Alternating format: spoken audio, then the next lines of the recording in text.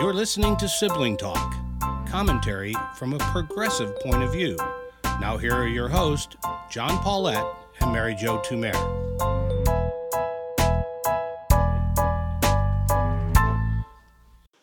Hello, I'm John Paulette. Mary Jo Tumer. Mary, we want to be transparent here at Sibling Talk. That's one of, I think, the principles you and I committed to a year ago when we began this. And I want to be part of that. Because our audience can't see this, they don't know that when I start in the morning, this isn't lengthy, but I do have a little notepad next to me, and I take a few notes before we get going, just to try and remember some Wow, topics. what a loser. You need notes? I don't need notes. I just talk right off the top of my head. So whatever crazy thing comes to my mind. And until yesterday, when the right-wing authentic media pointed out that the president, Joe Biden, when he did his press conference, was using notes, I got to admit, I didn't know it was a problem. I kind of thought, left over from my Jesuit education, that if you stood up and you spoke, even if you're speaking extemporaneously, that this was part of your responsibility to think it through ahead of time. Boy, was I wrong. Exactly what I heard that complaint, and that he had briefing books. And like, well, isn't that what an executive is supposed to do, which is to study the issues, have all the experts give you information, and then if a question comes up that you really don't know the answer to, you have a source to cite. You mean different than like just making it up? Exactly. And then you might have notes like, I want to make sure that I say this. I don't want to forget to make this point in the midst of an hour of just free form answering questions. And for anybody who has not had to do that in their life, it is difficult. It is not easy to do what Biden did yesterday, which is to stand up there, have questions shouted, not within a margin of error. He knew what the questions were going to be, but he still had to be quick on his feet, which Trump was quick on his feet. Yeah. But he wasn't accurate, and he didn't feel any need to tell the truth. It's not that Biden got it right 100% of the time. I mean, I have to confess I didn't watch the whole thing, but I did see some of it. I watched it, but I couldn't listen to it because I was on a call. But I did watch his demeanor, which was so calm and reassuring, and he didn't get angry, and he didn't call anyone a bad reporter, I don't think. It didn't feel like that happened. No. But I didn't hear it. Yeah, I watched it. He did not, nor did he suggest, and this did happen at Trump's first press conference, that maybe an African-American reporter could set up a meeting for him with the Black Caucus, because she probably knew all those people. Yeah, that was April Ryan, right? Yeah, absolutely. No, he didn't do that. He didn't do any of those things. I'm not going to bang this note thing a lot more, but you're a lawyer. You face these kind of problems. My guess is if you had to go to court or go into a mediation, you would probably take notes with you, right? Exactly. I mean, you think about the times in my career where I've had to do that, whether it's in court, like when you study, if you've ever heard of like someone doing moot court and on an appellate level, right. They teach you how to set up your notes in such a way that you can easily refer to them while answering the judge's question. It's something we learn in school. It's something you teach kids. I'm sure you taught kids too, is when you're doing public speaking, this is how you prepare. Don't memorize, have some notes. So, it's just how professional people manage those moments where they need to have a lot of information at their fingertips. Yeah, there's even. I'm sorry. Please go ahead. No, that was my point. Well, and there's even a stationary product. I don't think Donald Trump knew this, of small pieces of cardboard that when I was a debater, we used to write things on, and we called them note cards. Note cards there. But I still use note cards when, like, I gave our dad's eulogy. I've had to give other speeches at, high school graduations and stuff. Note cards are a very useful way without having a full piece of paper and stuff written down. Yes, if you don't want to write it in a notebook, you might use note cards. They're absolutely okay. Since we beat the death out of that issue, I know you had to actually do a job, which is kind of crazy talk from the retired guy here. But I know you saw quite a bit of the coverage of it. What's your overall impression of the press conference? What did you carry away? Well, because I pay such good attention to my job, I was texting you yesterday when I was like on the call, trying to listen to this call I was on. But what was funny is I think you were saying, he's talking about the border. Oh, now it's Afghanistan. But one of the things I wondered about and then realized when I watched some of the coverage is he didn't get any questions on COVID or the COVID relief bill.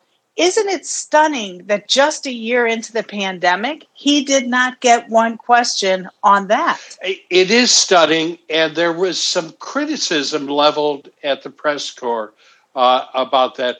And frankly, I think the criticism is unfair.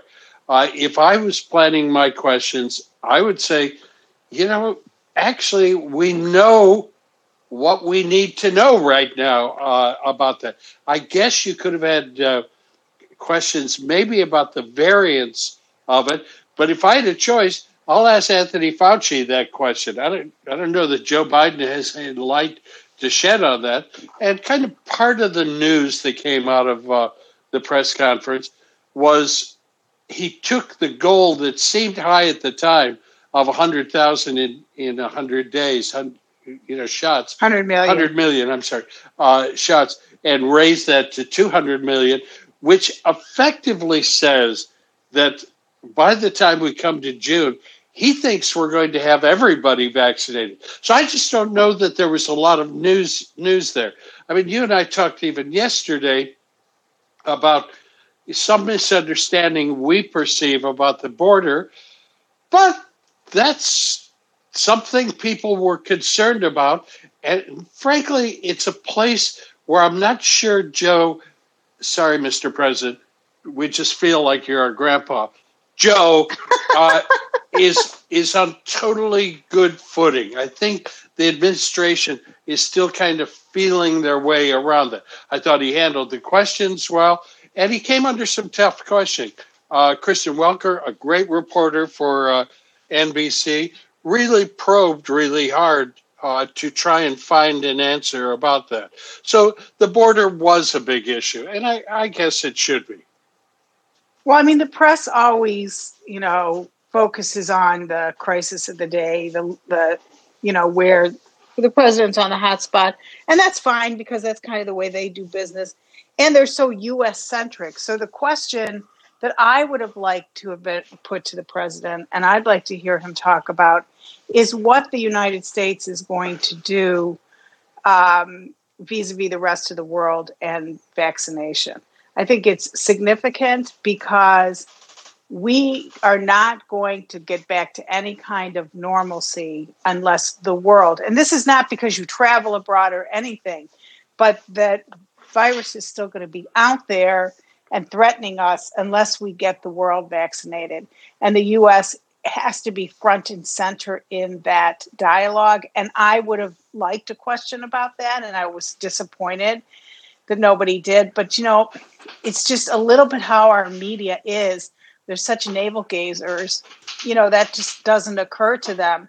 So that would be the one thing. And if I don't know what Biden's plan is about doing press conferences, he should do them moreover. I wouldn't oversaturate, but I think the reviews were phenomenal. And, he put to bed, or continues to put to bed, a lot of the criticism, which is that he's doddering and he can't pay attention and, he doesn't know what's going on. It was pretty hard, at least the clips I saw, to say that. The other thing is his strength is his personal connection. So this one thing I saw a couple of times, which I thought was quite powerful, is when he was talking about the Voting Rights Act and this HR 1 and what happened in Georgia last night, although the vote hadn't been taken yet. And when he said it's un-American, it's despicable. And he spoke with such passion about the attempt to limit voter rights and voting rights. And I thought, wow, that's where Joe Biden is really strong. Just to remind us, the foundational issue of this country is one man, one vote. And when you start taking away people's votes, then that is, to use his word, despicable. It is. And a little thing I was reminded of there that we forget, maybe we don't forget, but it's there. Joe Biden has been at this for a long time. He was the youngest member of the U.S. Senate when he was first elected. And to be at this for a long time, you've got to be a good politician. And Joe Biden is that. And the moment I thought it showed the most, when he was talking about the Voting Rights Act in Georgia and the overall voter suppression, he focused in on they won't let them people give them water while they're standing in line. Absolutely right. True.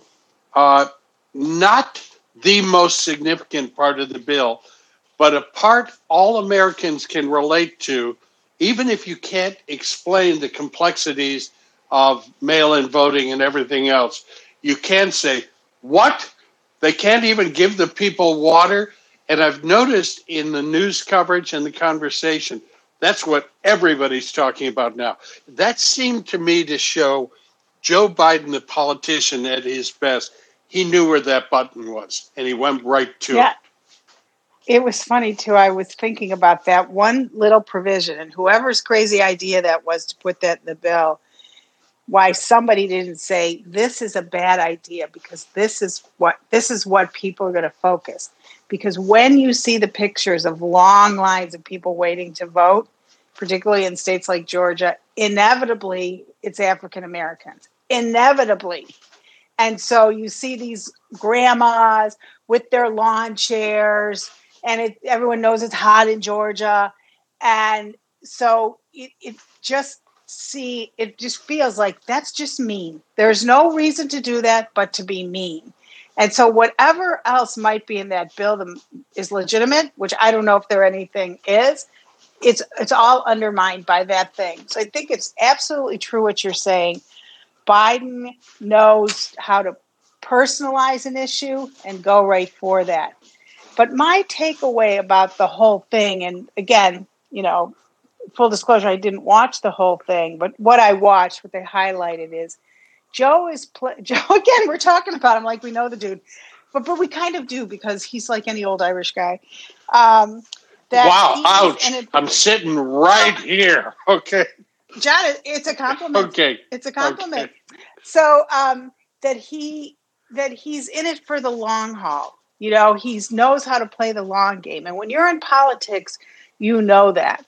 So, some of the things like on the filibuster, right? He doesn't say, well, we're going to get rid of the filibuster. But he says we have to think about it because voting rights is so foundational. However, he said that in that context.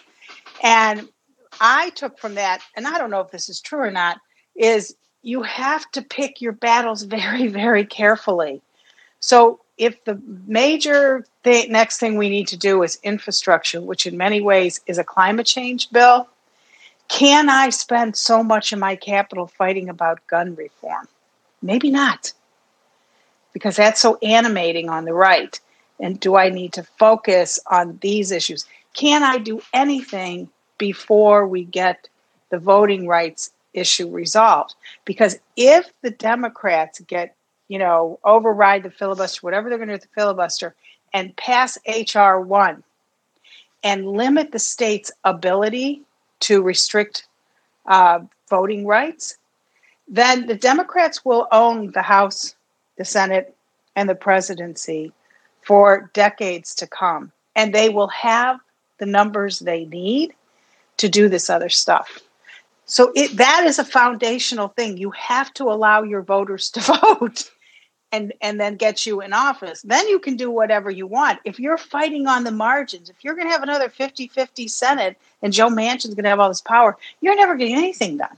No, you're exactly right. And I hate to be critical of somebody we really admired.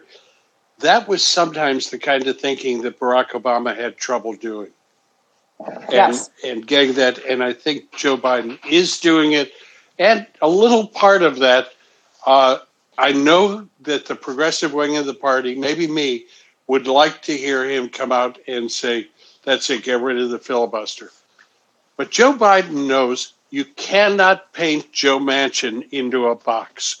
You got to give Joe Manchin some time to work through this. And not just Joe Manchin, some others time. Frankly, Joe Biden himself, I think, needs some time to work through this. So I agree with your assessment about the long game. The thing I'd conclude with that I'm carrying away from this, we kind of kidded about the notes and everything else at the beginning. But one of the many great differences between President Biden and Donald Trump is, for God's sake, the man was prepared. We saw last spring, night after night at 5 o'clock, Donald Trump come out, and he was not. His preparation was he had thought about Lysol. Well, I'll tell you, for this guy here, this old Irishman says, thank God we at least have a president doing his homework. Yes, one thing about old Irish guys, they're smart. Yeah. And on that, John. Yeah, well, I'm going to go and I'm going to think some smart thoughts. Sibling Talk is a JMP production. Theme song by David Paulette.